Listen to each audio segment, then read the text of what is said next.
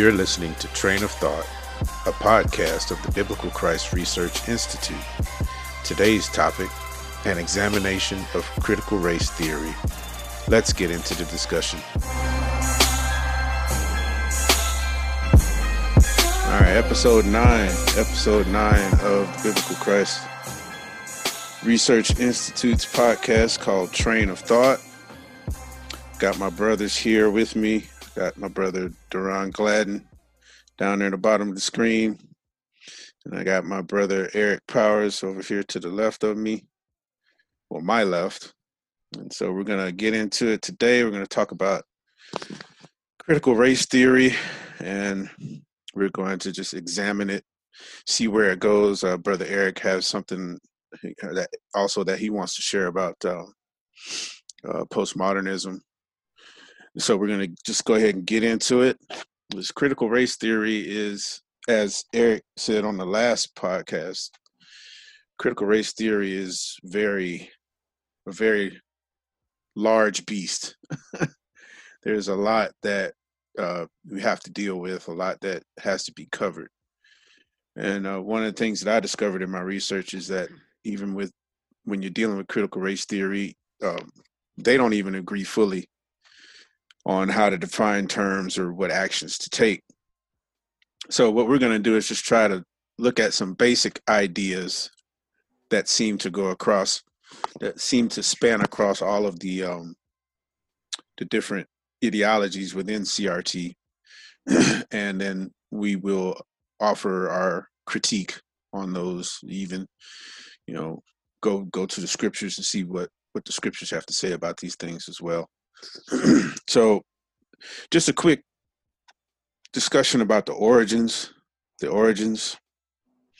So critical race theory actually sprang up in the 1970s, had to do with critical legal studies during the time of the civil rights movement. So there's a lot of lawyers and activists and legal scholars who were examining things that were going on during that time. And when it reached a point where they felt that the civil rights movement had stopped or wasn't advancing as far as it should have. And so they began to develop some theories and some strategies that would help to continue to advance civil rights forward. So they noticed what they felt were subtle forms of racism, like when you hear terms like internalized racism or individual racism or assimilation. When you hear terms like that, these are some of the things within their theories and their strategies that they discovered. And so early writers came on, one of which was Derek Bell. Kimberly Crenshaw is another one of the founders of what we would call critical race theory. And Richard Delgado is another one that got involved in the critical race theory. And so eventually they started to join together, and they actually had a conference, their very first conference in 1989 during the summer outside of Madison, Wisconsin. And some of these were like sessions where they got together and it was closed and they worked on their theories and their ideas. Other ones were open. Some took place over multiple days, had a lot of different speakers who would come and speak on different avenues of critical race theory. But it has grown a lot since then, and now in today's society, it is really at the forefront. And so we wanted to just talk about what was going on with these critical race theory ideas, and we want to talk about a better way to approach these things. So another thing about critical race theory is that it branched off. So now critical race theory isn't just about Black people. Critical race theory now has splintered off, and now there are Latino crits, There are Asian crits, there's Indian crits, there's Native American, and there's even LGBTQIA plus. So now critical, and this is why it's hard to pin it down um, in a manner where you could really dismantle it, because it's all over the place. And so in order to really deal with it fully, you would have to go and deal with each of these splinter groups as well, because they're all looking at different things. Right? But some of the uh, main tenets of critical race theory that we want to touch on, um, and again, not everybody's going to agree on these tenets of critical race theory, but these are some of the more familiar ones. The first one is that racism is an ordinary thing. It's not an aberration. Okay. They say that anytime you go out of your door, basically, anytime you encounter people, you're going to encounter racism. Now, I don't know about you fellas, but I personally have not experienced it in a long while. I know Duran and I have talked about our experiences at times, even sometimes being profiled, or, I've had white people call me the N word or boy or things like that. But this hasn't happened to me in a while. And so people would tell me, because it hasn't happened to me in a while, that somehow I can't relate to these things. So just to open the floor to you guys, would you agree that racism is an ordinary experience in the lives of society today?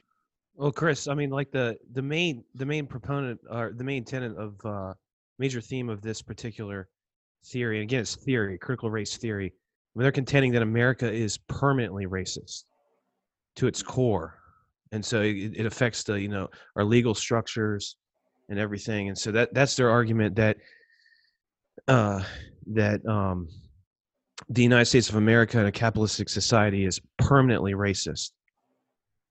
As a Christian, from my perspective, there's no room for racism within Christianity. So I would say no. Not everybody is. Okay. Duran, got something? Yeah, I think one of the things that I would point to is the fact that you can't eliminate ethnic prejudice as long as people practice partiality. I think that's one issue. I think another issue is when you're looking at, I like what Eric said, and I have to piggyback off it. When you're looking at the idea of so-called racism, you have to account for the fact of a question. I mean, is it so systemic? Because that's what they're saying. Is it so systemic that it's unavoidable, and is it so systemic that it keeps you from achieving personal goals and professional goals and things of that nature? And so is society at large not only captivated by it, but is society at large practicing it in such a way where you have no opportunity for advancement, no opportunity to actually achieve anything as an individual, such as basic things in terms of just being able to take care of your family and have a job and all those things, necessities. I don't believe that that's the case. I believe that that stands largely with the individual, because you can sit in front of an interviewer and theorize about why you didn't receive a position or some kind of opportunity. That's one way to approach something. But the other way would be is you could find out what weaknesses do you lack as an individual that's stopping you from propelling yourself forward. And perhaps there's things, if you're a believer, there's things that the Lord may be withholding from you that have nothing to do with another man judging you on the basis of partiality. So that would be my contention: is partiality so Yeah. strong that it stops you from achieving, any kind of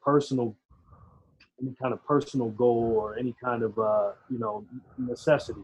Like, Sure. do I Oh, have yeah. to go shop at another store because there's quote unquote racists who won't allow me to buy what I want? And is the society lacking so much diversity in where I can go shop that I have to fixate on that situation and I can't go anywhere else to buy my goods? So I think the theory of it is hard to pin down, but the practice and function of it, I don't believe society is so systemic that you can't achieve in the West certain certain goals for yourself.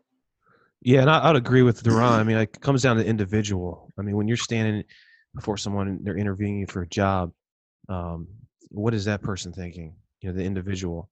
And again, like I have to look at all this through the lens of being a Christian, because I'd argue that people that are dead in their sin, they do take exception to others if they have a different ethnicity Mm-hmm. or a different gender. But you know, we're looking at this from the perspective of being Christians, and you know, we argue, and the Bible clearly teaches that there's no room for taking exception to someone based on their ethnicity. Mm-hmm. Yeah, I would add also. I mean, there's a sense in which, you know, Paul writes about in the Corinthians. There's a sense in which, correct me if I'm wrong, but I believe it's in Corinthians, a sense in which the believer is a fragrance of death to the unbeliever. Oh, So sure. if I'm a believer, and no matter what my ethnicity is, and I'm standing before unbelievers in the world system, which is, They're going to take exception to you. they're going to take exception to me. Absolutely. I won't have the same, you know, ability to be righteously judged or righteously appointed for the opportunity, because I'm held for being a Christian. Exactly. And to answer Chris's question, that's real. I feel that every day. Absolutely. Yeah. That discrimination.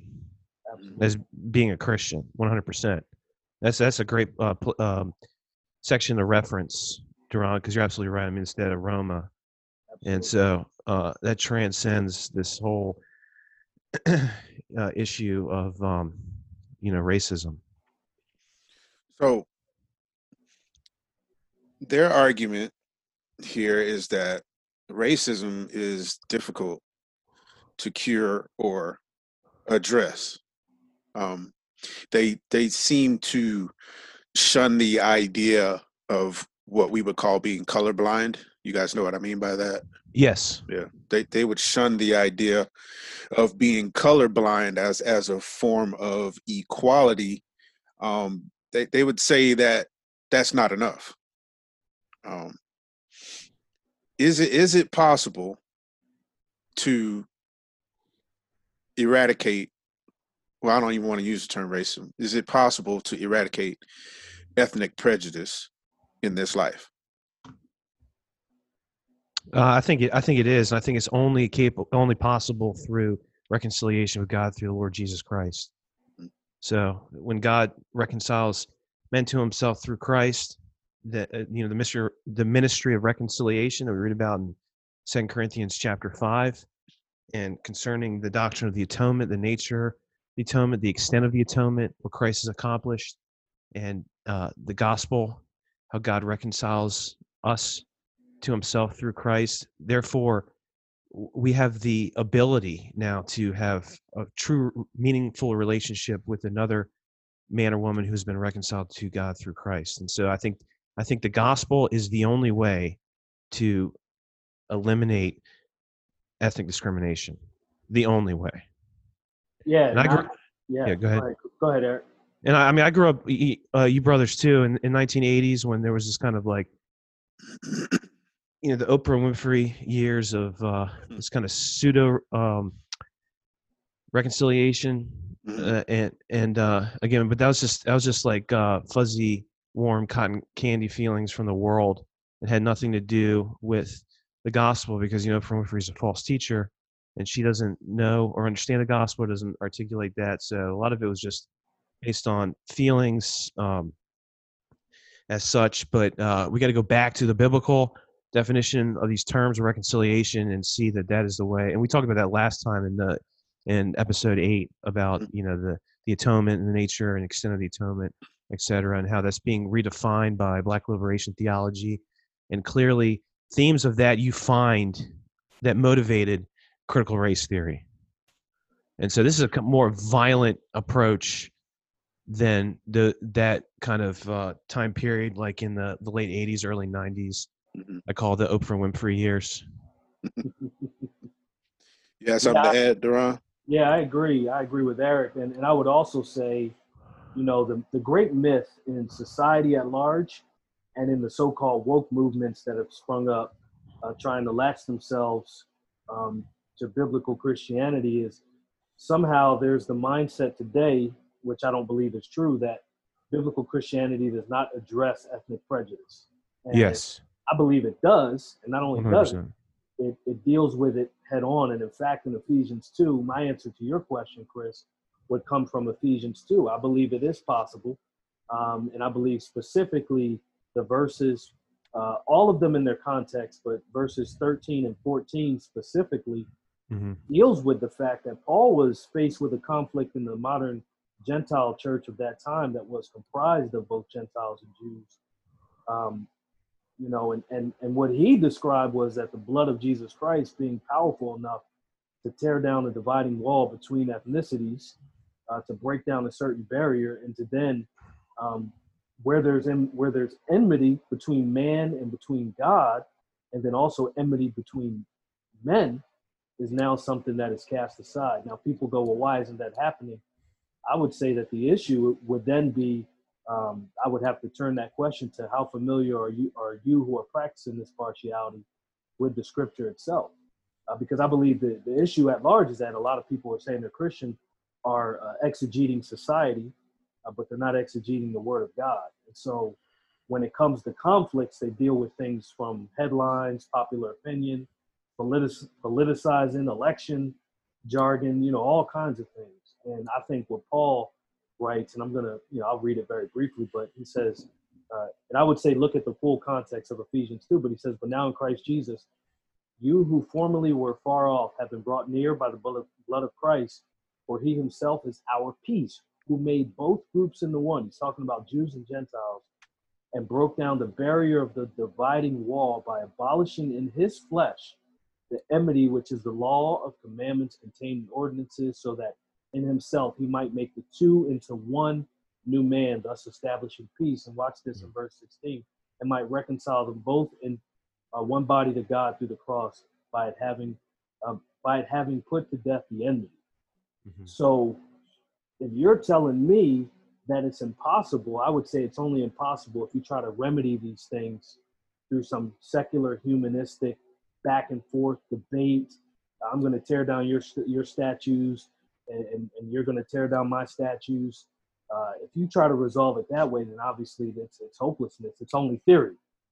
But if you look at what the blood of Jesus Christ actually does, then it can be accomplished. I would ask those who harbor partiality and ethnic prejudice in their heart on both sides, where are you in Christ? Are you born again by his spirit? Because it's not that you become colorblind when you, because that was the second part of your question, Chris. When you come to faith in Jesus Christ and you're born again by his spirit, you become more cognizant of the beauty of ethnic so-called diversity. This is true. That awakens in you, whereas before it didn't. It wasn't there, and if it was a superficial appreciation.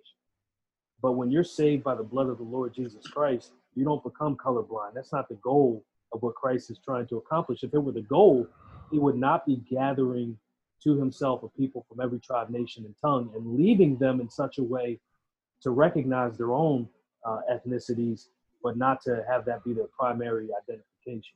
Yeah, because we identify diversity of ethnicities. The book of Revelation speaks about that in chapter 5, verse 9.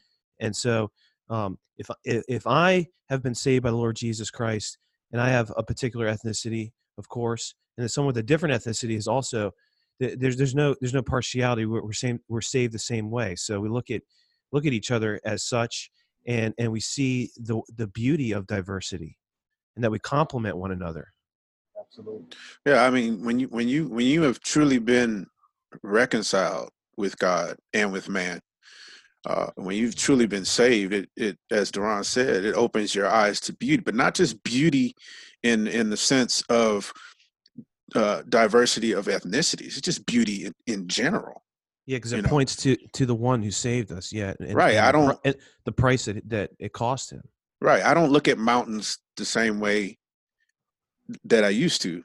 I don't look at animals or the sky. When I see a sunset, it means something way more than what it used to mean. This is God's handiwork. It brings me into a state where I want to worship God and just thank God. I end up thanking God for the beauty of his creation. But as Duran said, it also helps us to embrace the beauty of other ethnicities. You know, it keeps us, it helps us to mortify the sin of prejudice. It it it calls us, the word of God calls us, and it says we are now equal because we have been made into one man. You know, the middle wall has been torn down. You know, yeah, Paul even said, it was in Galatians, it's not slave or free anymore. You know, it's not Jew, it's not Greek. No, we're all one in Christ. And it's so important that it saddens me to watch on Facebook, and I'm sitting on Facebook and I'm going through my timeline, and it saddens me to watch Christians argue with one another. It's even gotten to the point, and I think there's a point in this book where they talk about the idea of, if you haven't experienced this, or if you're not my skin color, you can't speak on it. And I've even seen Christians do this, where they'll make a post like, you white people don't get to speak for me. And I'm just thinking in my head, well, how is that not doing the same thing that you're accusing other people of doing? Now you're being prejudiced. Now you're being discriminatory, as if somehow you have some interpretation of the scripture that's better than this white person's interpretation. And it makes absolutely no sense. No sense at all. The best thing a postmodern and theoretical approach can do for mankind is to subjugate you in such a way so as the only way and hope for you and I to be able to relate to one another is if you become enslaved to certain things that I bind to you. And that's why I said in our previous episodes that what you're seeing is the new slavery. It's a slavery of people's mindset where they're capturing one another to experience. And it's existential, this existential situation where you and I can't relate to one another until you have not only subjugated yourself to what I'm going through, but interpret everything in your life based on what I've been through. To me, there's no standard, there's no objective standard that will allow for you and I to ever relate to one another genuinely if that were true. And all we could do is sit around and theorize and politicize and do hashtag campaigns and all this other stuff. But we never really take each other seriously enough to actually look to an objective standard and go, what would judge you and I both along the same perfect standard in such a way so that we can relate to one another with the expectation that it had better be clear and it better be uniform. Yeah, so you have this sense of unbelief that that's actually going to come to pass, that we're going to have to stand before one judge, and his judgment is impartial, sincere, and it's an absolute standard by which we're going to be judged. And so I think the reason why they're saying that is because it just stems from unbelief. They don't believe that they're actually going to that's actually going to happen. Right. Therefore, they live their lives. Even they suppress the truth and the righteousness is speaking about in Romans. And so that's where those elements of postmodernism are coming in, where you're naming your own reality. You're deconstructing what this pseudo narrative that you've created. You're tearing it down so that you can build up your own narrative and take over. I mean, all those themes is just like a hodgepodge of all this stuff. I mean, Marxism, Black liberation theology, existentialism, revisionist interpretations of the civil rights, all this stuff. And so that's where we find ourselves. This has now become the philosophy of the age. Right. You know, this continuing history that we find ourselves in now Mm-hmm. I think critical theory has taken over, maybe taken over beyond postmodernism. I would have to agree with that. The critical race theory is the most prevalent thing out there right now. Especially here in the United States. So maybe in the West, maybe this is that you have modernism that ended sometime in the the 70s, and postmodernism took over. But then you have this coming out of postmodernism, and now, I mean, you just look at what's happening in our society. I think this is I think we're moving in that direction. Yeah, and I actually found what I was looking for. It's called the voice of color thesis.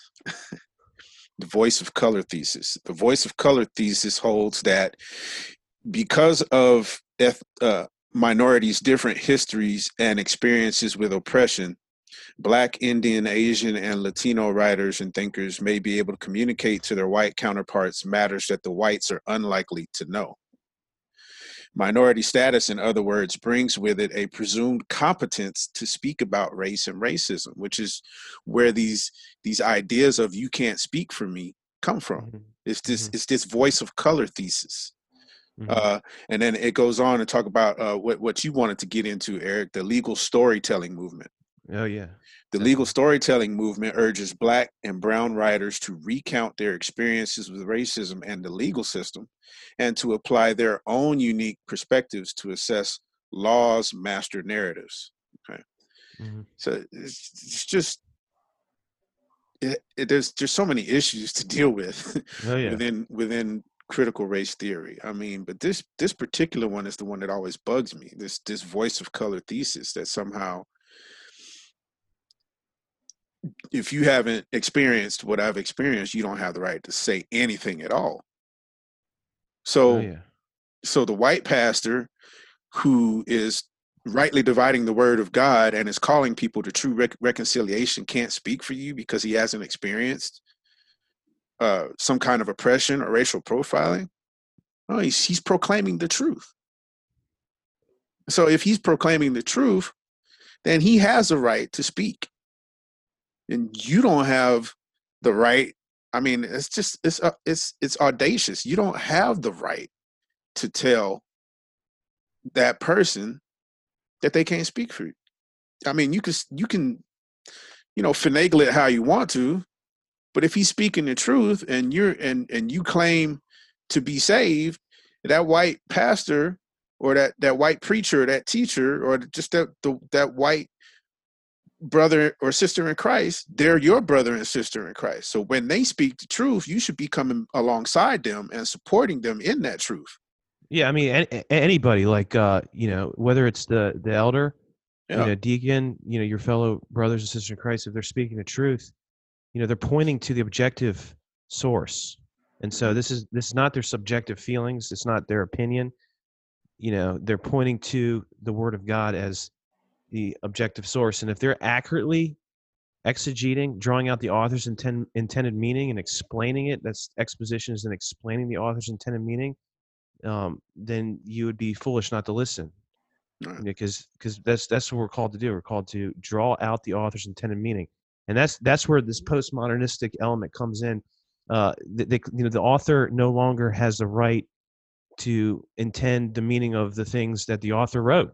You reinterpret. You have revisionism, and you have eisegesis. You read your own opinion into the text or into the situation or whatever. So this is existentialism. This is postmodernism.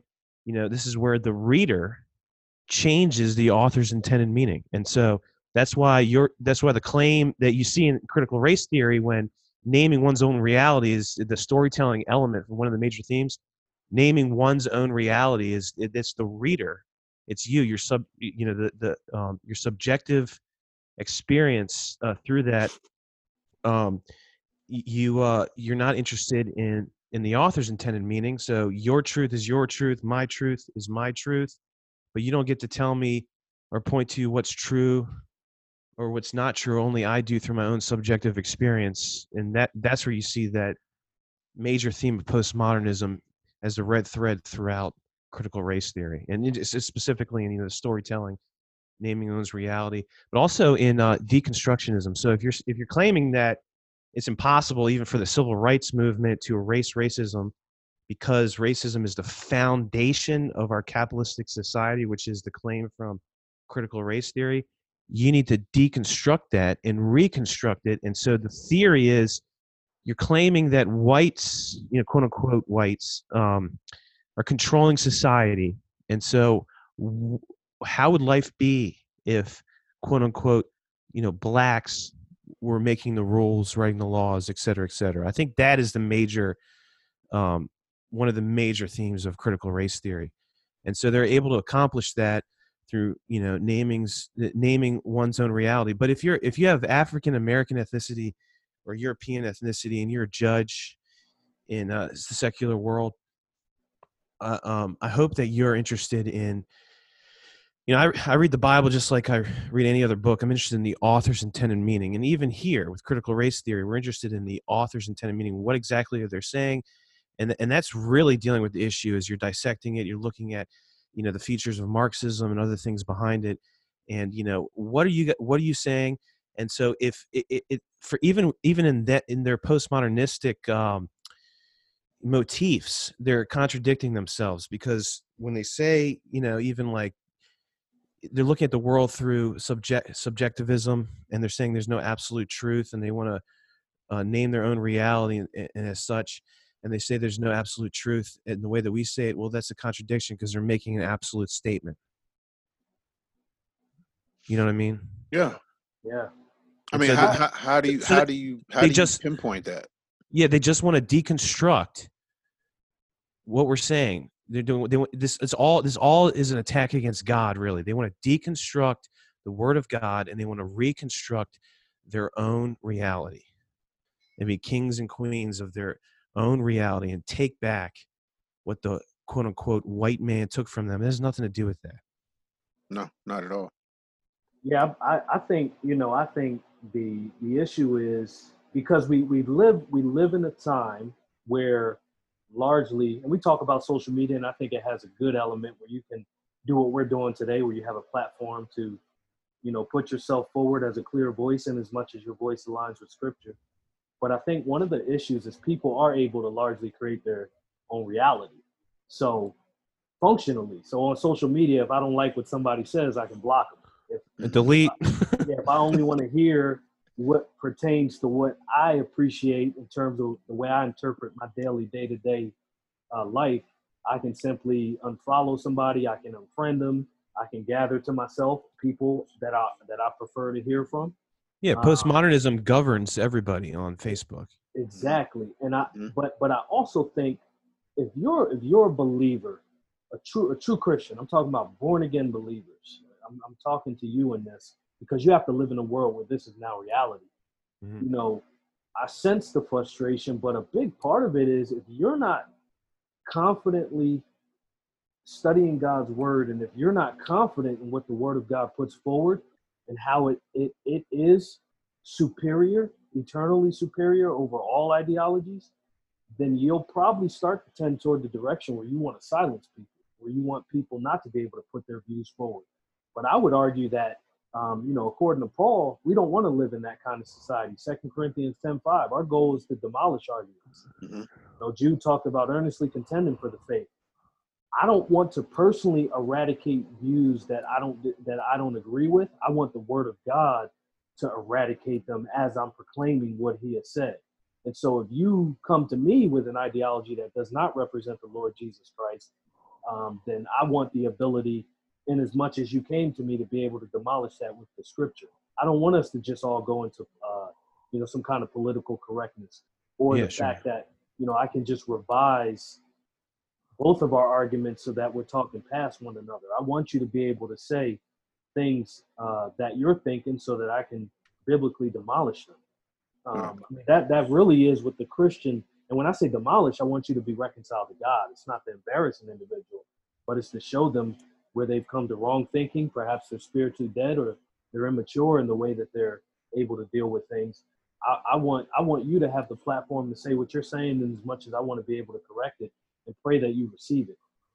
So there's not this, it's honestly very effeminate and very childish to want to eliminate all arguments in the name of revisionism, so that none of us can ever disagree. Mm-hmm.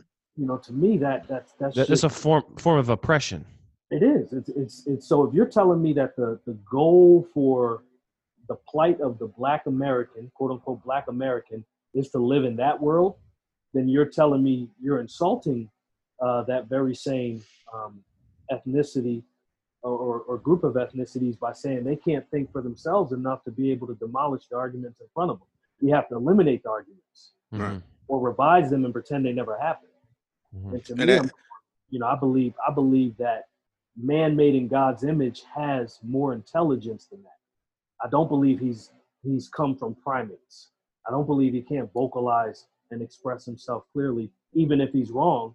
So I don't think you want to live in a world where you can just eliminate arguments and eliminate things because they make you feel a certain way.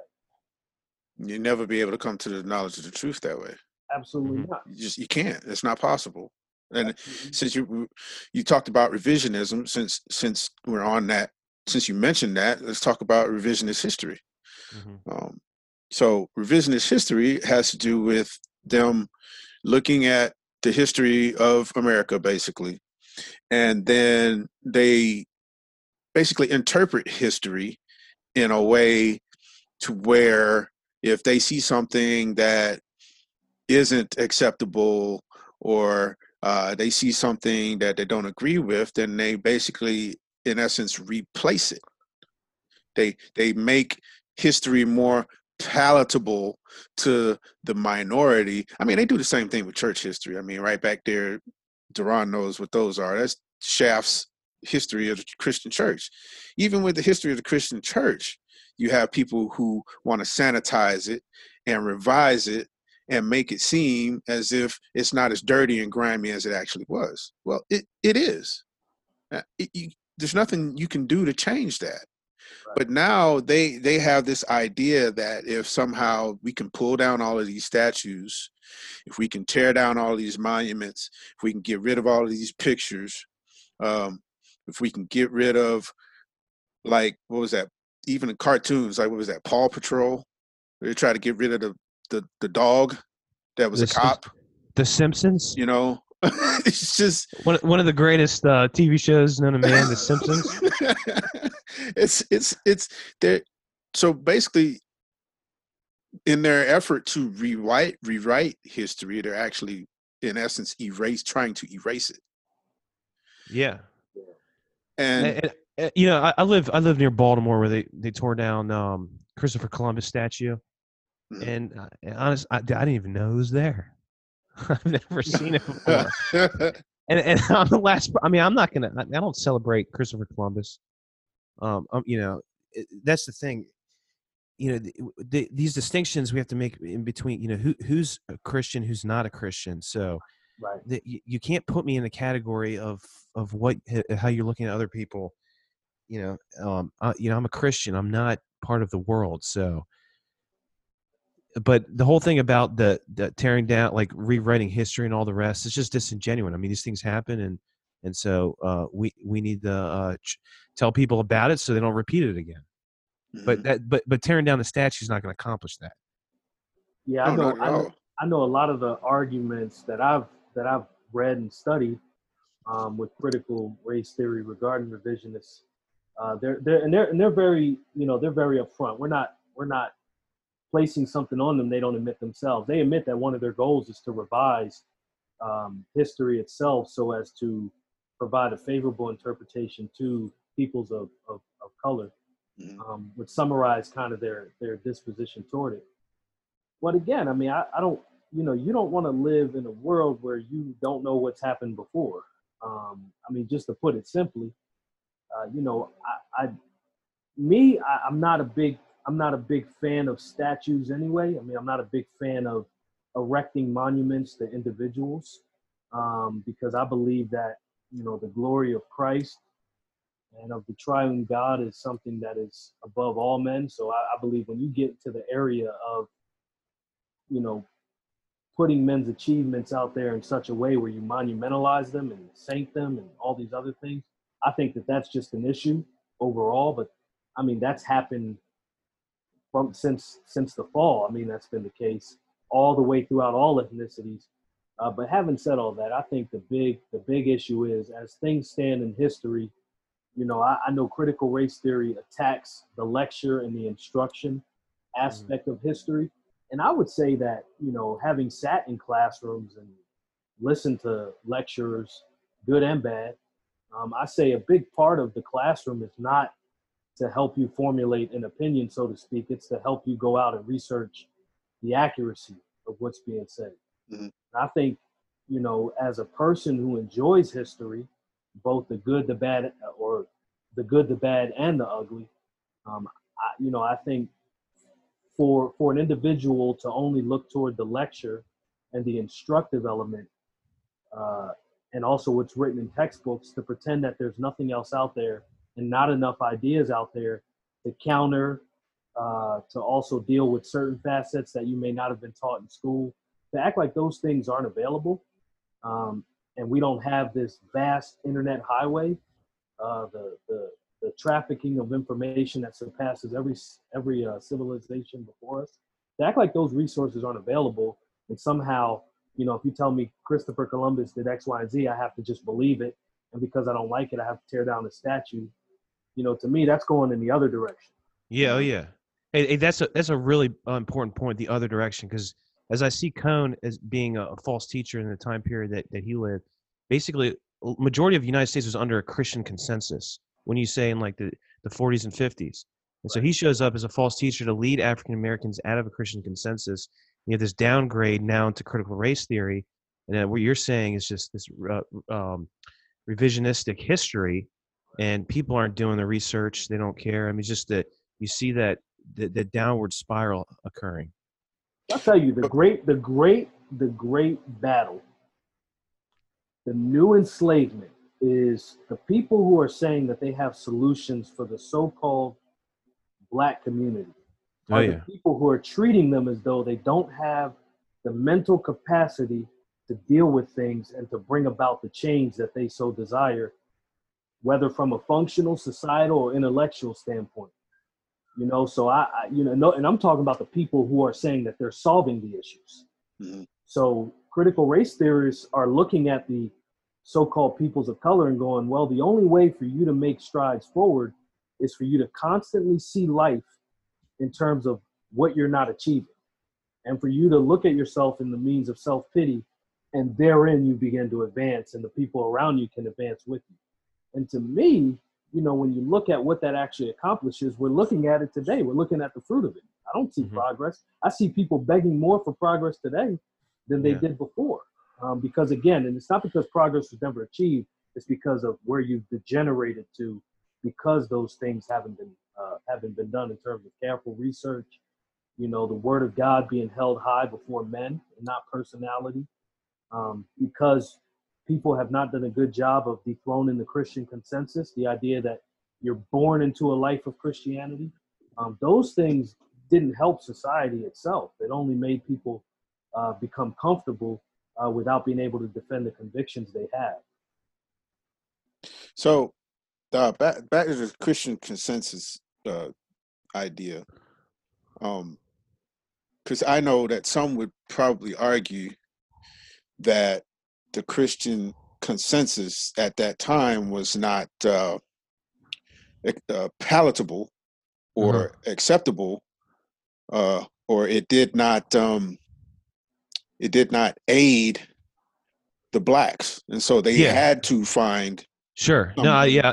So how would you answer that question? Well, I understand. When I bring up Christian consensus, I mean society was at large under Christian consensus, but not everyone was individually Christians, and so you have a lot of features that are contributing to the downgrade, controversy, and denominations and apostasy, even amongst the Christian consensus in society. But I see James Cone show up, like Duran's saying, to try to provide a solution to what African Americans were suffering during days of segregation. But the element that he brought to it was false teaching and redefining the atonement, redefining reconciliation, and kind of like a Pied Piper coming in, blowing his horn, his flute, and drawing people out. And then that in and of itself turned into critical race theory, where critical race theory is a secular concept. I mean, there's nothing about God in it whatsoever. It's just Marxism and atheism. Absolutely. And in fact, I would say that for people who want to make a caricature of the Christian consensus origins, okay, you can look at two sides of the coin. If you look at the so-called white supremacist movements, they were not Christian. They were not distinctly Christian. They were fascists. Yeah, and then exactly. If you look at the civil rights movement as an answer to that, it was more based on Hinduistic principles. Yes. It was based more on the New Age concepts of man being able to better himself through certain actions, through certain mindsets. So it has more to do. If you look at even King's "I Have a Dream" speech, he invoked a lot of Hinduistic, Gandhi, nonviolent principles that had everything to do with the Hindu ideology than it did with Christianity. So you had a whole bunch of people identifying with that and trying to reconcile that with, conventional Baptist, so-called Baptist Christianity and other things. But then the answer to that, Black nationalism, was not Christian, and it didn't apologize that it wasn't. It was simply, it was the vehicle through which that was fed was the aberrant form of so-called Islam that was, the Black Muslim movement and the Black Power movements. So they were trying to answer Christianity, and it wasn't really Christianity at all. So then you have true Christians throughout all of the nation's history that have stood up and have served in those time periods. Yeah, sure. In those time periods. And so I believe that you have to identify. That's why you can't erase history, because you have to identify, where did these movements and ideas come from? Why do these movements that we would deem sinful feel so comfortable identifying with the so-called civil rights movement? Yeah. So I think people are not asking those questions because they're being taught that whatever is unfavorable, you have to eliminate it. So I think, when we talk about the Christian consensus, I'm talking about, as Eric is saying, that mindset that says you are Christian because you are born into the nation and its principles and under its constitution. Yes. And so, that's not Christian. And people will go, what about the individuals who said they were Christians and did X, Y, and Z? They weren't probably Christian, if, based on whoever you're referring to. What was their doctrine? I mean, what was their doctrine about reconciliation? Exactly. What was their doctrine about soteriology, pneumatology, cosmology, the origins of the universe? Their doctrine of God, the Trinity. What did they actually teach? What did Dr. Martin Luther King Jr. teach concerning his Mariology? Right. So all that is very important, and we got to study that stuff, like you said, and not deconstruct it or practice revisionistic history and just pick and choose what you want to talk about. You got to consider everything that was going on. Right. So I know, Eric, you wanted to touch on this storytelling, and kind of tie it into your postmodernism. So if you want to. Oh, sure. Okay. So yeah, one of the major themes, again, of critical race theory is this storytelling or counter storytelling. Mm-hmm. Naming one's own reality, and that's really through. This is an area of epistemology and philosophy, study of belief and knowledge, and so you have this. And it's just kind of very similar to revisionistic history, revising history and reductionism. But I think this is a major feature here has motifs of postmodernism. So for those that are listening right now, I had a book up earlier that I was showing you guys. This is a really good book, just objectively. Mm-hmm. It's called Postmodern Times, A Christian Guide to Contemporary Thought and Culture. And this was written in 1994 by this guy here, Gene Veith. And so this is a really good book about just talking about how, when postmodernism, the inception of it, when it came to be, the reasons why, and just a lot of the features of it. And so undoubtedly you see where this major philosophy of the continuum of history where we find ourselves, postmodernism, contributes to critical race theory in naming one's own reality. So I mentioned some of the other stuff about it. What's true for you is not true for me. There's no absolute truth. You need to name your own reality, and that's where they tie it into existentialism. And so, and what you guys were talking about, through their own, you can't identify with the Black experience or people's Blackness unless you go through the same things. Mm-hmm. And so the subjective element to that, et cetera, et cetera. So on the Biblical Christ Research Institute, there's an article that was written back in 2014, The Truth versus Postmodernism. It's under the Historical Theology tab. And I encourage everyone listening to please read that, because you're going to see a biblical critique of postmodernism. And I think the best way for the readers to kind of grasp this is to go there, read that article, check out that book that I mentioned, and then go back to critical race theory, go through those major tenets and themes, and see exactly how that is interconnected and inseparably constrained, postmodernism, that is inseparably constrained to critical race theory. I think that would be an excellent exercise for those listening to kind of see how this is contributed, or actually even kind of brought this to be. And so you had postmodernism as the major philosophy of where we find ourselves today happen around the same time that this happened in the 1970s. As we're transitioning, like I said, from the modern era, and how modernism impacted and even a downgrade controversy of the Christian consensus in the United States of America. And then that shift from modernism, because even modernism made claims that, Darwinistic evolution, this is the origins of the universe, this is how this came to be. They're making absolute claims, and they were just competing against the Word of God as far as speaking about our origins and stuff. But then you have postmodernism shows up, and it's a contradiction of itself to say there's no absolute truth, because you just made an absolute statement. So there's that to it, but there's this shift from even saying absolutely this, and that, to, you write your own story, you name your own reality.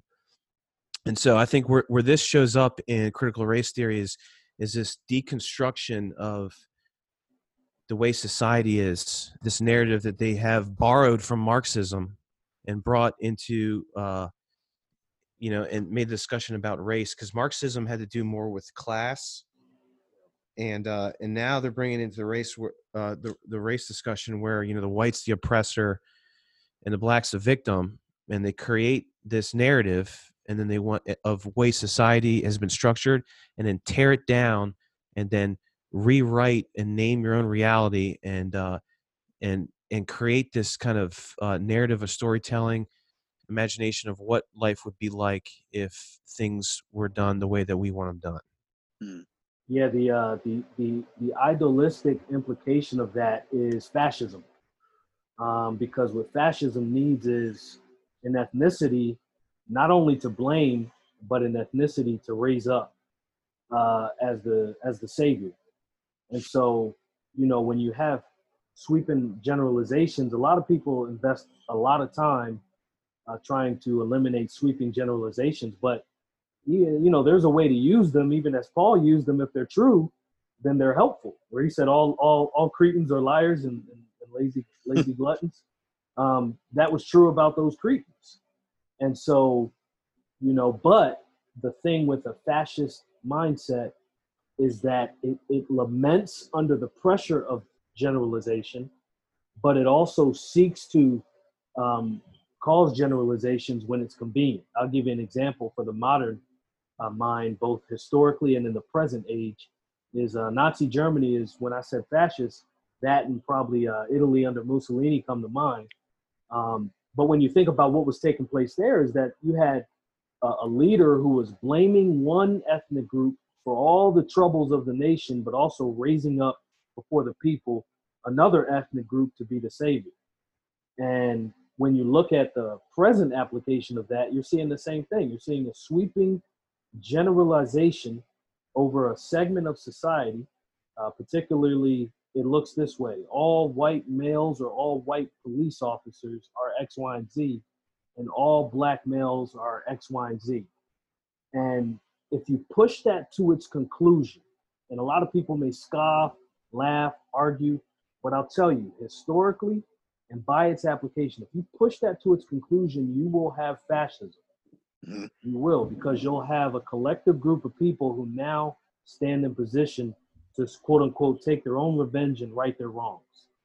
And that is where all you're missing is the charismatic leader to bring it together. So I believe that is a very real danger. And I believe that maybe people haven't thought about it or thought about it that way, but that is where Marxist ideals eventually have to go, even if they don't want to identify themselves, and they fight amongst each other because Satan's kingdom does so all the time. Oh yeah. Well, so now another thing you wanted to talk about, Duran, was nationalism. Yeah. And critical race theory does touch on nationalism. I know you wanted to talk about it within the parameters of Malcolm X, which we'll do on another episode. Yeah. But here, I just want to read these examples that they provide, because I've experienced this myself. They call it nationalism versus assimilation. Right. So the first person is a nationalist. The second person is considered to be an assimilator. Okay. So you have let's see. So you have the nationalist, who his name is Jamal. Okay. And Jamal, by choice, lives in an upscale black neighborhood and sends his children to local schools, more than likely black or predominantly black local schools. And he could easily fit into mainstream life, but he feels more comfortable working and living in the black milieu. Milieu means environment, and considers that he has a duty to contribute to the minority community. Accordingly, he does as much business as possible with other blacks. The last time he and his family moved, for example, he made several phone calls until he found a black-owned moving company. He donates money to several African-American philanthropies and colleges, and of course, his work in the music industry allows him the opportunity to boost the careers of black musicians, which he does. Okay, so that's the nationalist. That's what they consider nationalism, where you're zoomed in on the black environment, the black culture, and everything that you do pertains to that. Everything, you funnel your money back into the black neighborhoods, you funnel your money back in the black culture, you do everything for black people. Okay. Now on the assimilation side, there's a guy named William. Now, William says he also donates to several black causes. And although he practices law in a white-dominated law firm on behalf of corporate clients, most of whom are white, he does pro bono work whenever possible on behalf of prison inmates, a large majority of whom are African American. He lives in an integrated suburb that is 90% white, with a smattering of blacks and other persons of color, most professionals like himself. So now, on the other hand, you have the person that they would call an assimilator. So where they come into the white communities and they're trying to build up some awareness of blackness by dealing with the white people in some sense. Okay. So it says eventually William and Jamal meet up and they discuss their lifestyles and they agree to disagree. William believes he is doing more good by breaking barriers in the white dominated legal world, and that his work as a lawyer, especially when he is crowned with the partnership he expects in a few years, will enable him to do some real good on behalf of minority clients and businesses. And even though Jamal is currently making more money than William, William believes that his own top salary as a partner will one day match that of his high school friend. So this is more of an internal, like what you would call an in-house debate between blacks and other blacks. And I've been guilty of assimilation myself. I mean, I know we don't really like to talk about experience that much on our podcast, but in order to understand where I come from and why I would be deemed an assimilator, I grew up in South Central Los Angeles, right? Okay. So, but I went to schools, my parents sent me to schools out in the valley. And the schools were predominantly white. Okay. They were Lutheran schools. You remember I told you, Eric, that yeah, you meant that. Yeah, mentioned that last time. Yeah. I grew up Baptist and Lutheran. So yeah. I went to Baptist church, but I attended Lutheran schools. And Uh-huh. my last high school was a very small school, and it was 100 people there. Mm-hmm. 97 of which were white. It was only 3 black people. Me, a black guy, and a black girl. Okay. But if you looked at her, they, the black nationalists would have looked at her and said that she wasn't really black, okay, because she was more into white culture and those type of things. So, uh, I mean, currently I work at Ferguson Waterworks, and the branch that I work at, I'm the only black guy there. Okay, so I could be, and I have been accused of somehow not wanting to support my black brothers and sisters. What would you say? I know, Duran, you want to touch on nationalism or black nationalism, but in a case like this, what would you say, or how would you argue for or against either one of these? Well, I think, I think we touched on it. I think largely it's up to the individual to make the kinds of decisions that will eventually provide a certain quality of life. And by that, I don't mean from a secular humanist standpoint. I mean, there's certain things that you're entrusted with that you have to care for, a family. So you want to put your family, your children, you want to put the people that are entrusted to you and that you have to care for in the best position to succeed as possible, whatever that may be. But I would say that there's inconsistency with both, and I would actually challenge both along these lines. The father of Black nationalist thought was Malcolm X. There's no debating that, because for the James Cone that exists, he looked to Malcolm X to achieve what he thought he was achieving in terms of Black liberation. Mm-hmm. Malcolm X is the father of Black nationalism. And I say that. That's a very important place to start. Mm-hmm. And I would say he adopted many ideals from Garveyism, Marcus Garvey. Right. But I would say he is the father. And I would say his speech, The Ballot or the Bullet, in 1964, right before he was killed by African Americans, and certainly there may have been cooperation from the government, et cetera, as unclassified documents point out. But I would say one of the reasons neither side can even debate the issue is because of this. This is the part that's going to make everybody uncomfortable, that they want to name, Malcolm and put Black Power fists on their profiles and live their lives, wearing Black Power fist t-shirts. The thing with Black nationalism is it's all the things that you said about the first individual, Jamal. I don't know why they named him Jamal. He can't have another name. But the issue on both sides of the equation is, especially with Black nationalism, one of the tenets that Malcolm laid out in that speech, and I'm not saying Malcolm X he was a believer. I'm not saying he had a Christian worldview. I'm saying people want to follow his ideology, so you have to now follow it to the T, is that as a Black nationalist, you do not get to blame any other ethnicity or facets of society on the conditions in your community. So if you're identifying with that community, if you're buying from Black businesses, if you're trying to establish the economic basis for the Black to remain separate from the so-called conditions that would be placed on them by the so-called oppressor, then one of the most important tenets that Malcolm laid forth in that speech, and it was a year before he died, I believe it might have been a little shorter than that, so it's not like we're talking about early Malcolm versus later Malcolm, is that you don't get to then look at your society, your ethnic community, and begin to blame the white man and begin to blame everybody else within your nationalism for your failures. That you have to look to yourself and understand why you have failed and how you've contributed to those failures in order for you to move forward.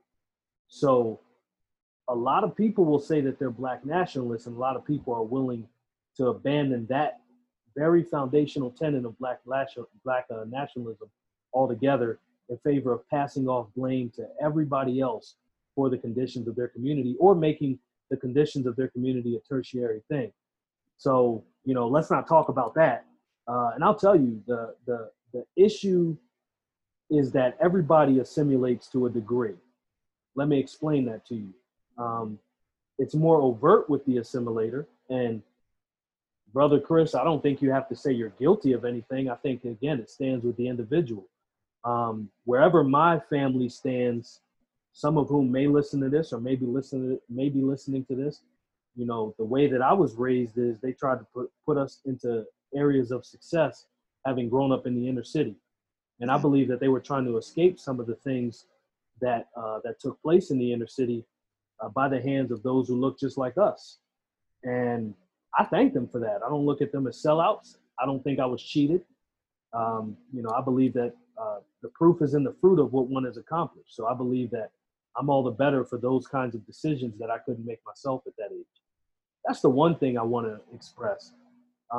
The other issue at hand, when you look at where this has gone, you have to consider that the communities themselves, they allow what they will, and then policies are shaped based on what you allow. And so, you know, you can't decry certain things that are taking place and allow other things to take place that would further your community, moving from one that establishes value and economic policy to a community that's simply being policed. You can't glorify a subculture that does that and then lament the conditions that bring about in your community to be generalized or treated in that way.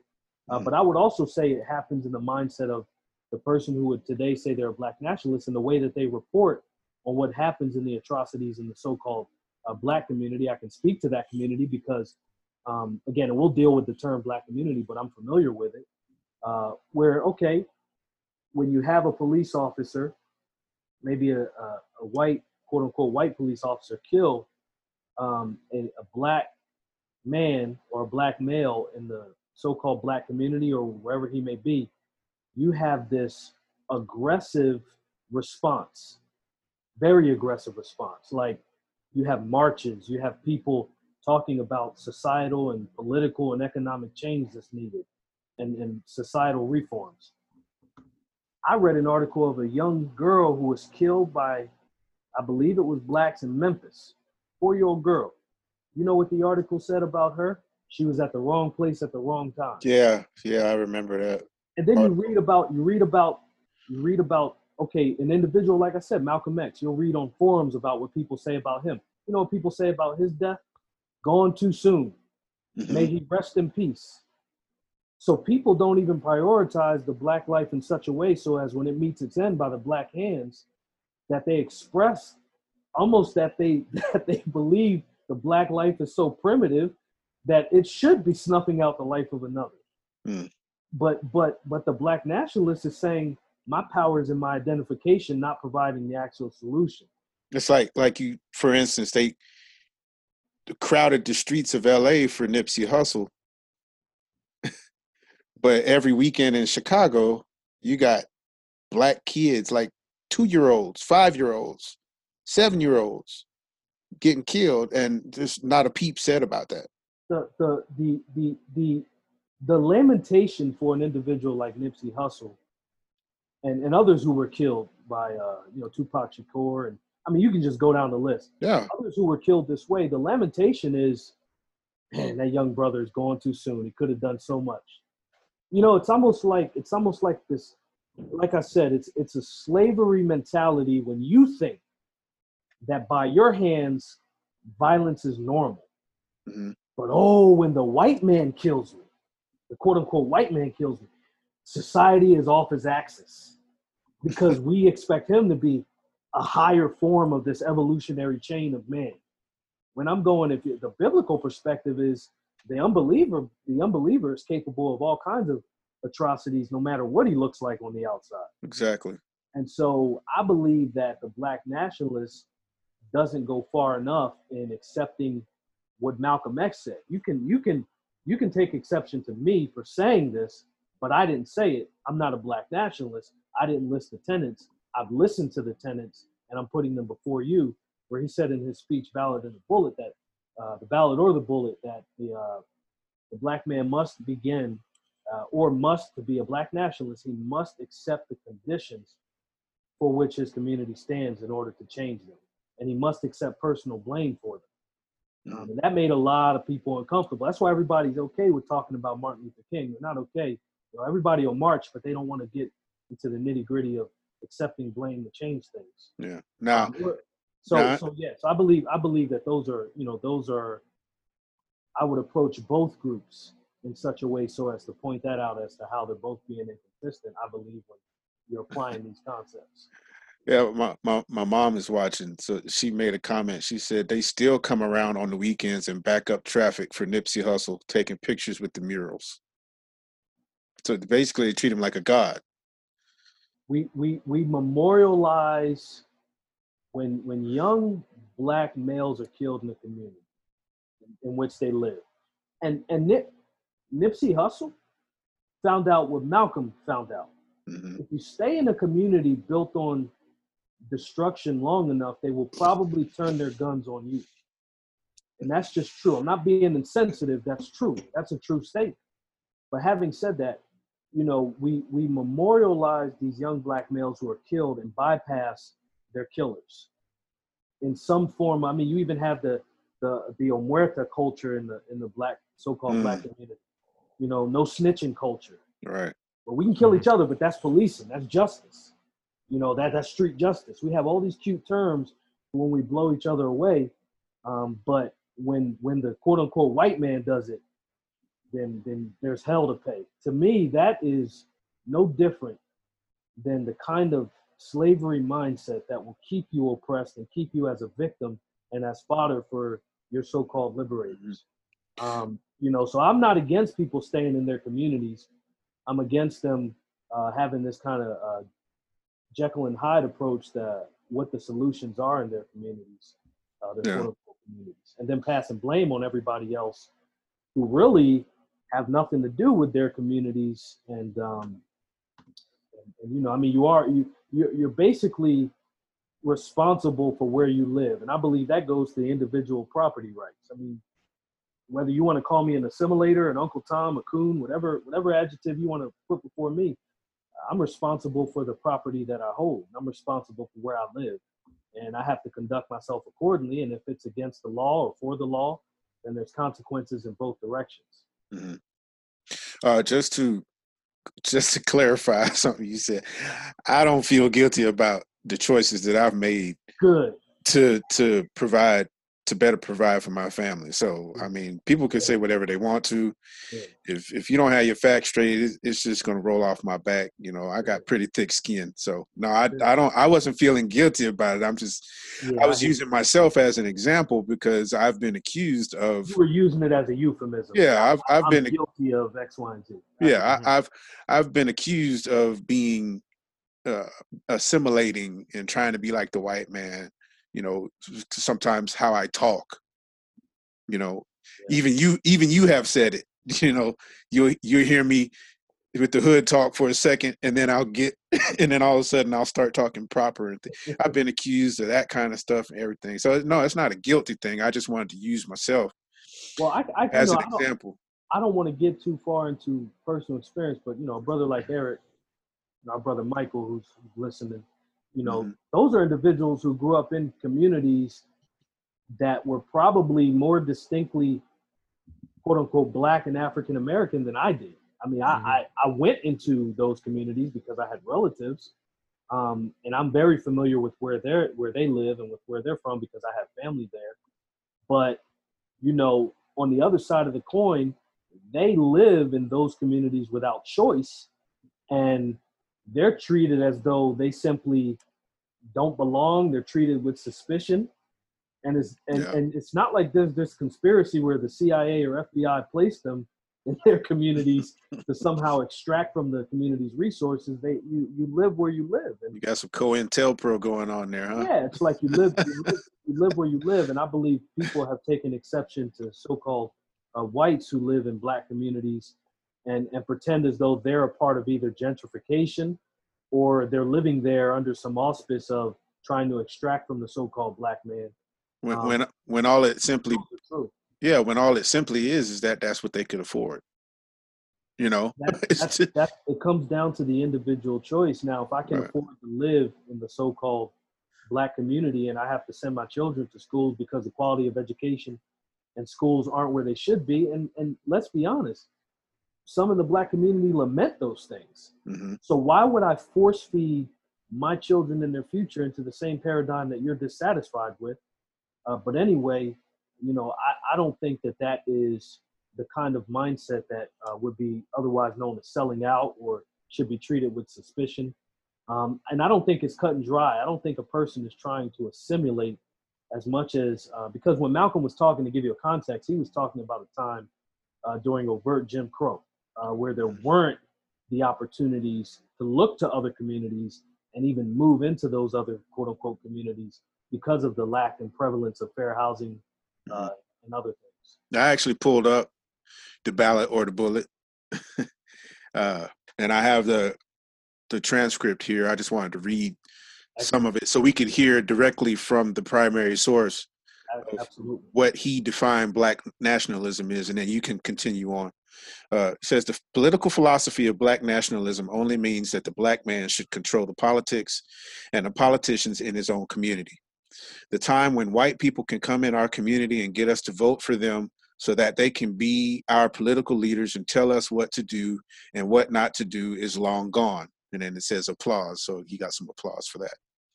By the same token, the time when that same white man, knowing that your eyes are too far open, can send another Negro in the community and get you and me to support him so that he can use him to lead us astray, those days are long gone too. So he's talking about the civil rights movement. Yeah, he's talking about in modern terms, he'd be talking about the assimilator. Right.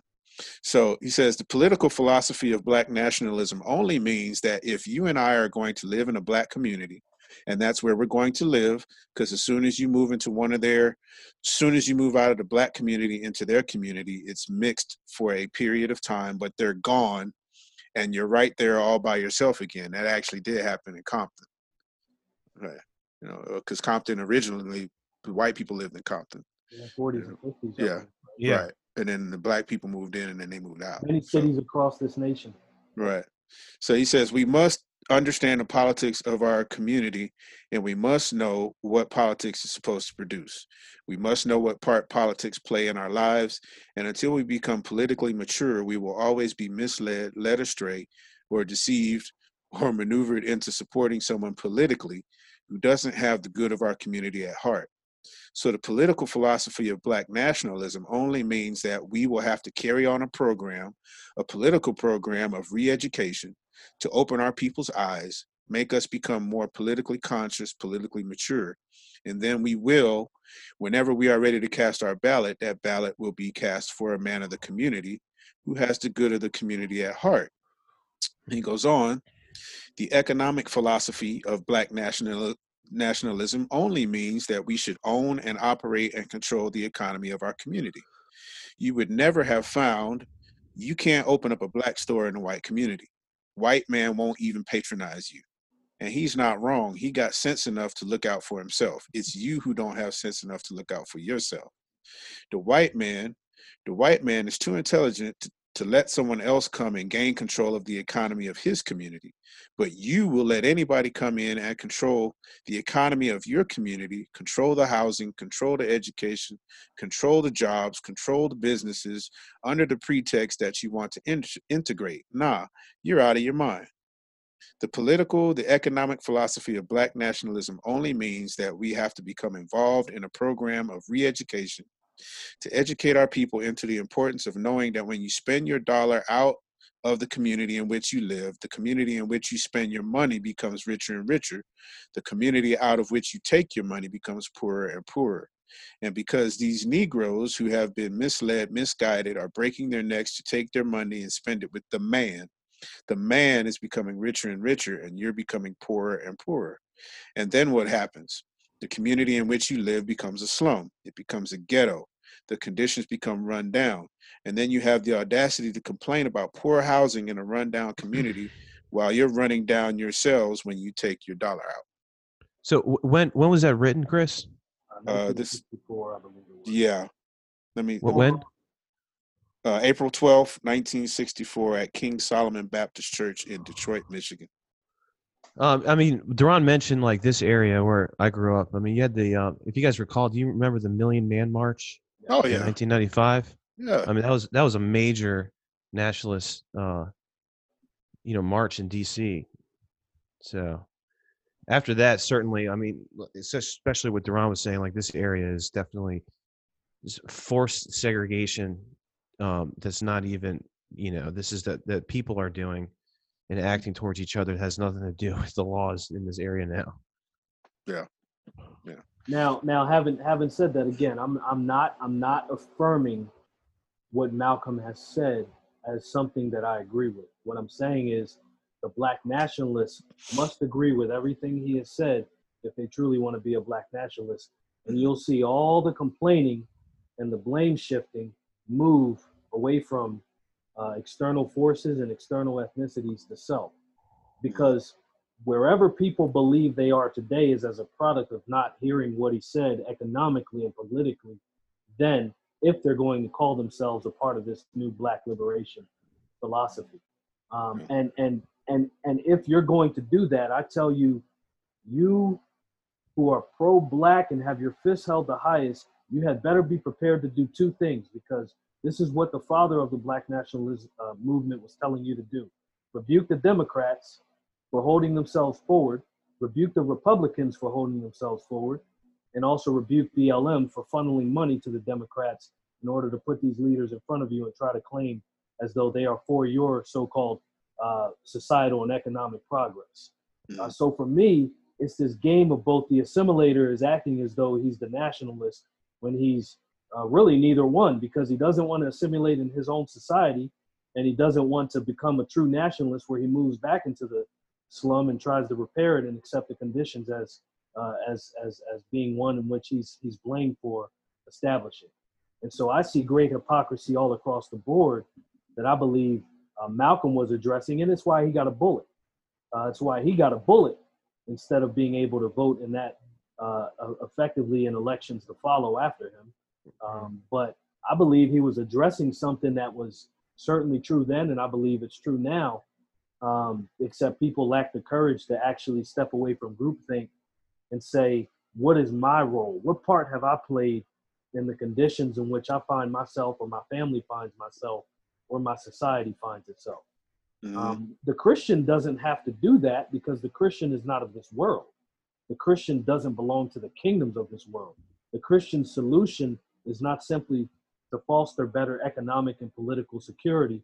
The Christian is preaching a kingdom and a king who's coming and can call every man to repent equally and without partiality. So my goal is loftier than Malcolm's could ever be, but I'm saying for those of you who want to identify with him, you better be prepared to accept his full tenets if you're going to say that you're the nationalist that you are. Yeah. You got anything you want to add, Eric?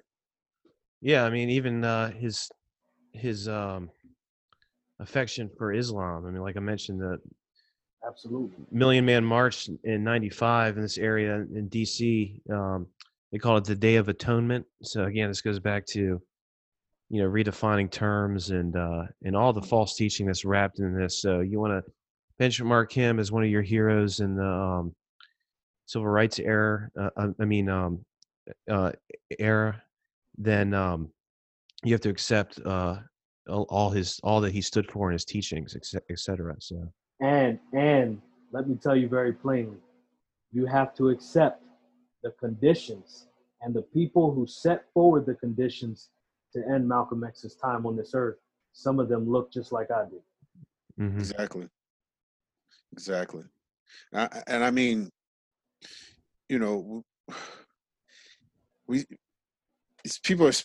our people are spending a lot of time looking at the white man and failing to look at the discrimination that takes place right within our own people. And you and I joke about this all the time, Duran, because I'm light skinned and you're dark skinned, and and we joke about it, but it actually does create a divide. I mean, Spike Lee made a whole among some people it does. Yeah, Spike Lee made a whole movie about it. School Days. It's all about the light skins versus the black skins, and that stuff still happens today. I mean, so when are we going to turn and look inwardly and deal with that thing? Look, the thing about this life, because you'll hear laughter on this podcast, the thing that people lack, and I believe you know, people want to do all kinds of stuff, conferences and podcasts about masculinity and all this stuff, and they can't take a joke, or they can't laugh, or they can't laugh at themselves, or they can't have a sense of humor around them. I think a lot of the practical overcoming of all this stuff is to simply not be so easily offended by what people think. Oh, this is so true. Sometimes it's just easier to laugh at things that are wildly, you know, I've had things said about me from people who either look like me or don't, from people within modern evangelicalism. I have people say things and none of it keeps me awake. Sometimes you just got to laugh at things or laugh off people who have no bearing on the truth, whose criticisms are baseless. I mean, you can't really invest yourself vicariously in every single action of every single individual. I think also, you know, what it comes down to is, and what people will find with biblical Christianity, as I've said before, it's very personal and very intimate.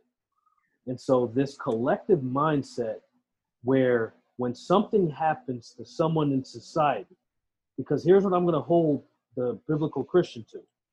They're so readily willing to identify with the ills of what a person may have befallen in society. You know, a man has a knee on his neck and they're willing to identify with that.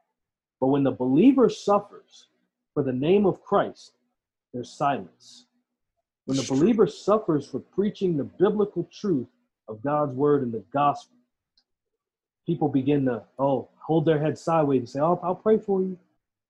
But when there is really a pursuit of God's word, a pursuit of his person in such a way where it brings about that promised persecution that Jesus mentioned, that Paul mentioned, then people will pull back from you. But they're so willing to jump up and put a black square on their profiles, so willing to jump up and identify with societal upheavals and societal ills and shake their fists and lobby for societal change. But when a Christian is proclaiming the Christ they claim they serve, they're ashamed.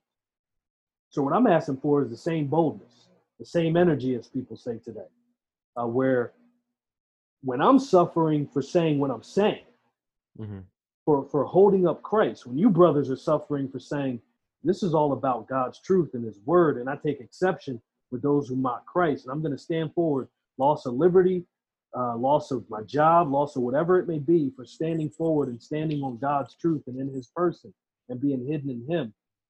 And people are quiet. You know, to me, I'm going, you don't get to decide when you're going to be courageous if you have so much courage.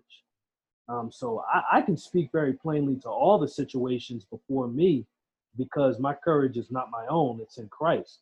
And so I don't have to muster up anything to be truthful. My point is, I don't have to oppress any man and say he can't speak because he doesn't look like me, but he better sound like the Lord Jesus Christ who I serve. And then he can speak to every single issue that's ever been known to me.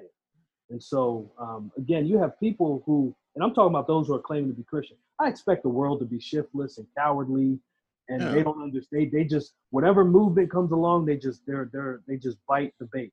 The world's going to world. I mean, for Christians to not identify with those who are being courageous in Christ, you know, it's always going to come back to the house of God because Peter mentions that's the first who's going to be judged. And so for me, you know, I look always at the modern evangelical movement and tell them that they need to clean up their act, because what they're doing is they're guilty of raising up a generation of cowards and then putting forward all these conferences and all these mantras and all these seminars on how to be more courageous men. And I'm going, but you don't even stand with the courageous in the places that cost the most. You know, so you don't get to choose when to be courageous. And so does the Black liberation movement have a right way of identifying that? Sometimes I believe they do. I believe their solutions are completely satanic and devilish. But I also don't think you get to preach about courage when you only join the fray after you've seen millions of people join the fray. And then you don't get to raise up weak, cowardly, and feminine men and then proclaim that they need to be courageous in the face of what the world is going through. And you don't get to raise up institutions and structures that give way to effeminate ideologies and effeminate men and then somehow step forward and say that men need to be more courageous and blast them for the lack of courage. But they do it because racism is a cash cow.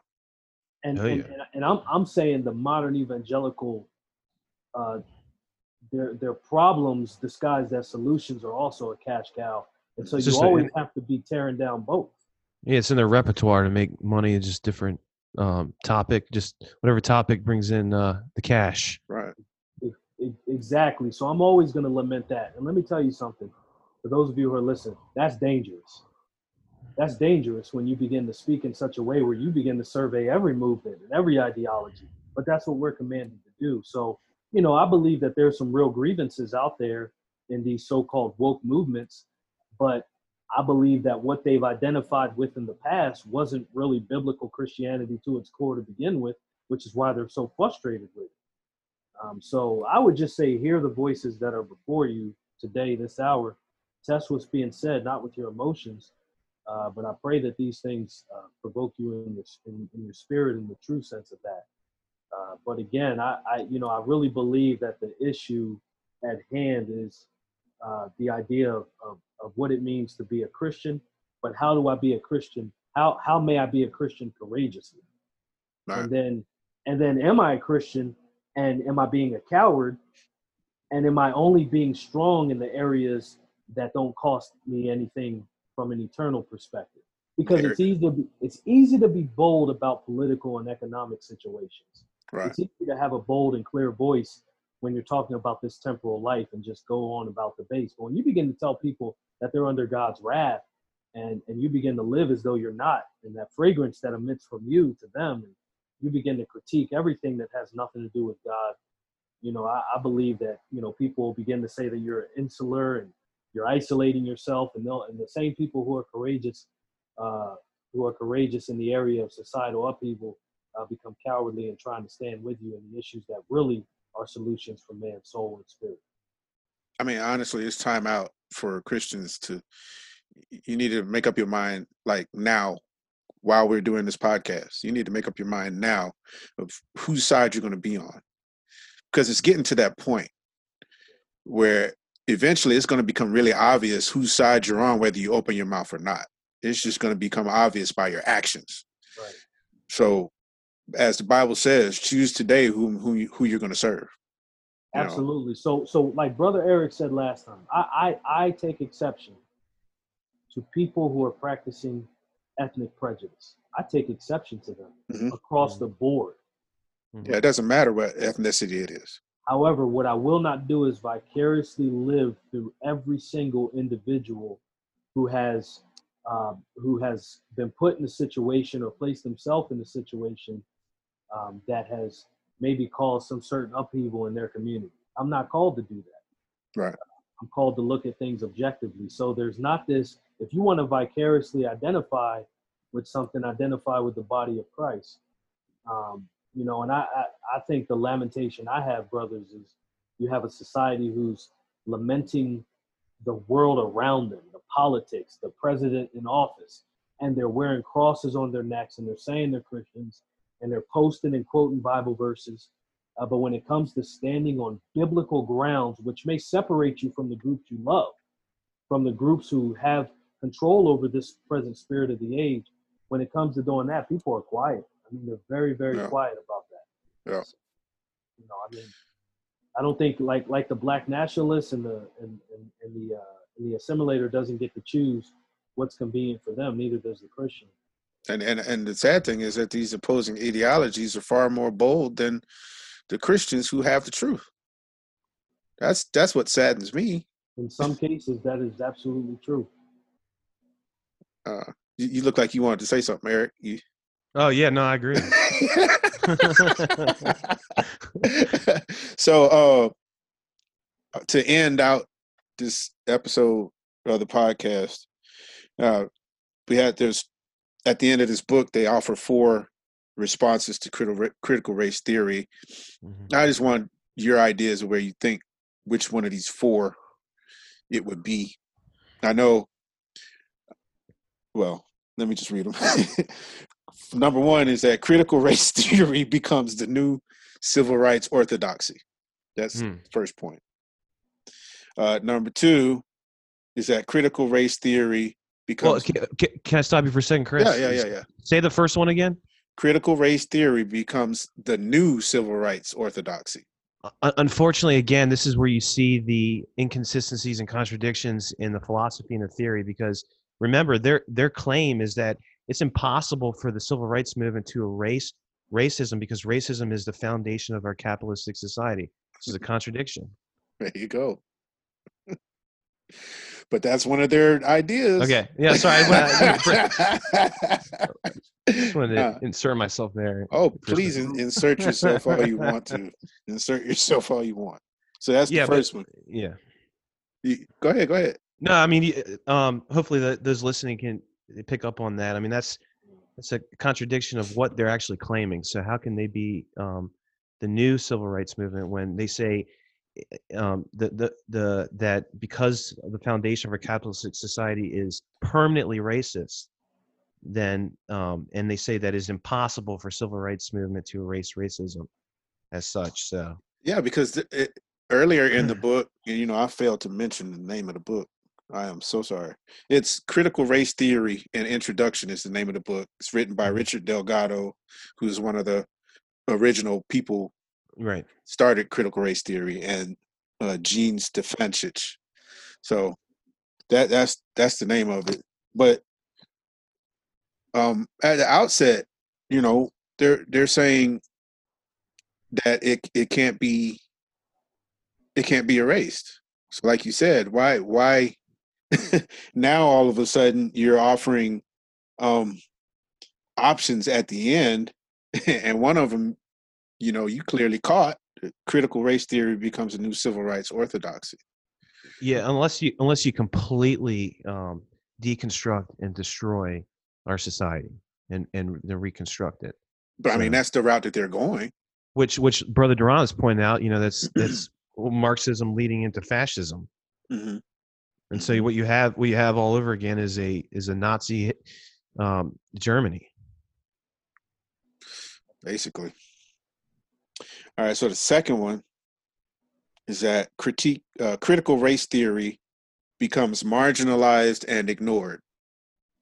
And I personally don't think that's the route it's going to take because they're too bold and prevalent right now. Yeah, it's attractive. It's attractive to people who make a living from it, and to people who are afraid to it. So yeah, I don't see it disappearing.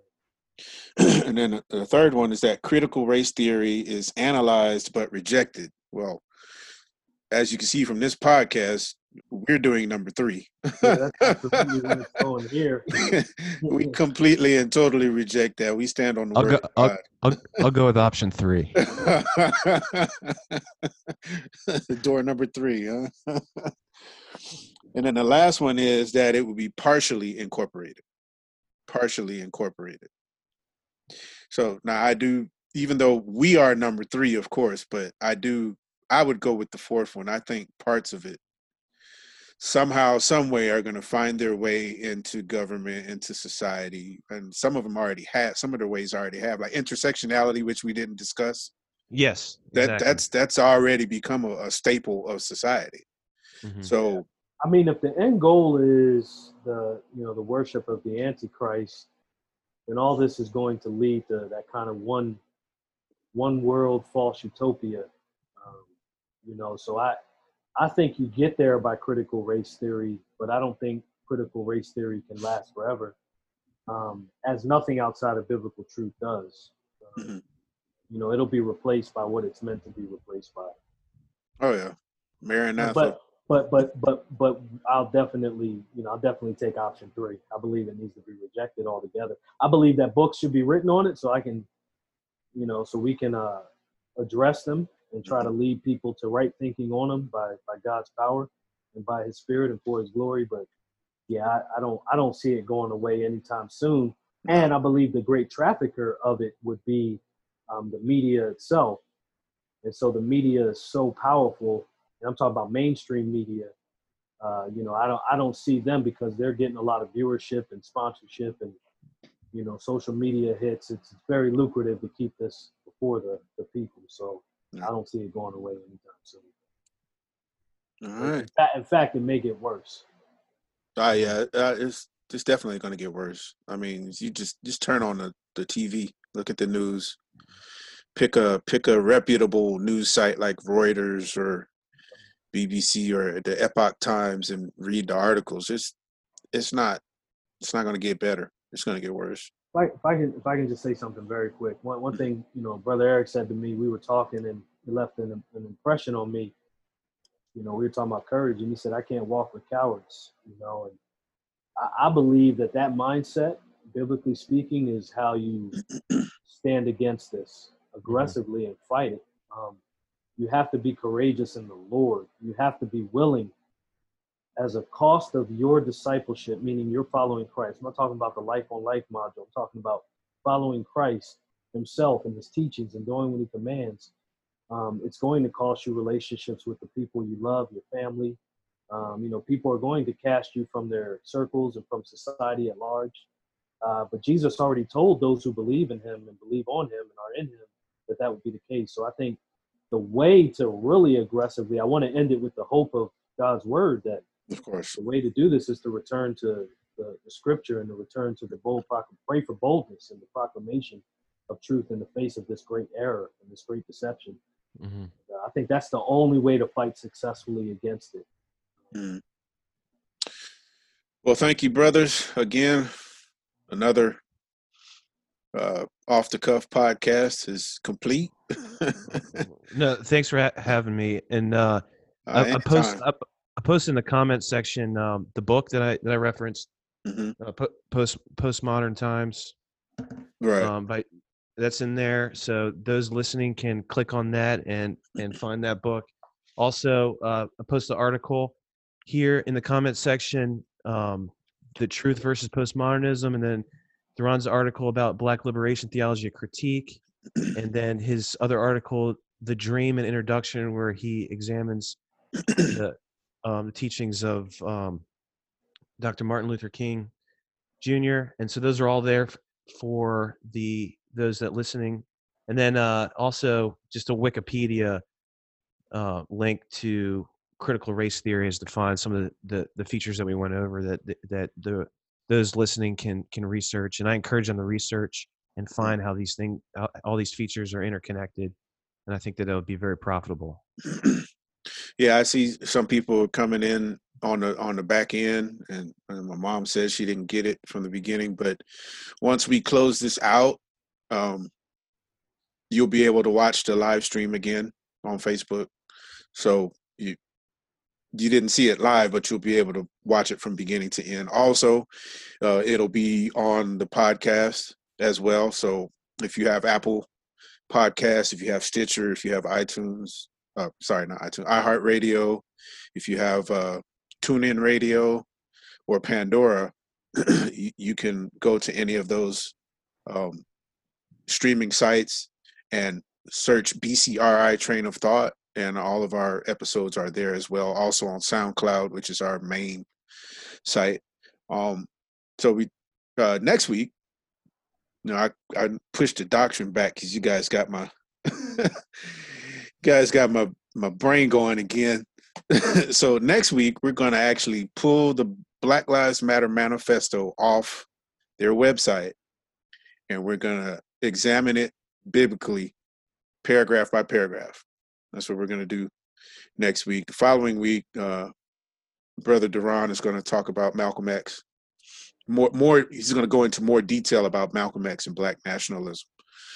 And then the following week, we'll start getting into the doctrine of Black liberation theology, which is very key to understanding how they view God, how they view man, how they view sin, how they view sanctification, all those kinds of things.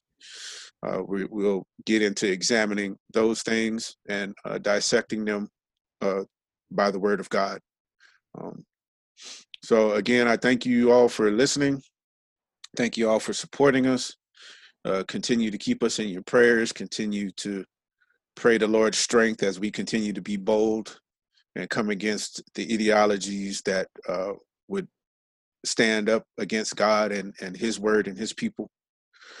Continue to pray for the churches that are represented here, Eric and Mike with the Lord's Church. That's the name of their church, is the Lord's Church.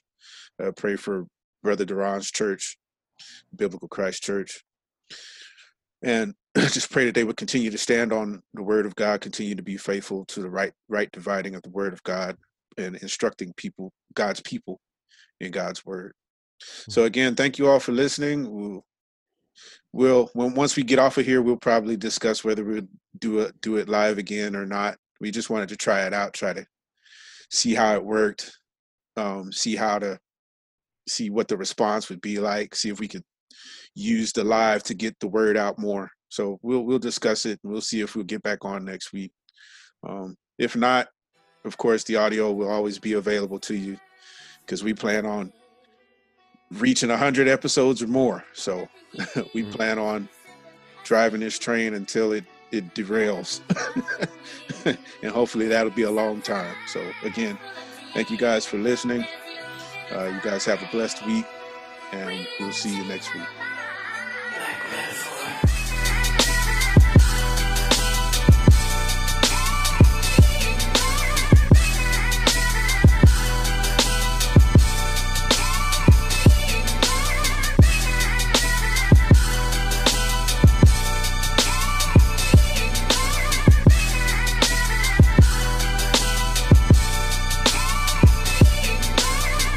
This has been Train of Thought, a podcast of the Biblical Christ Research Institute.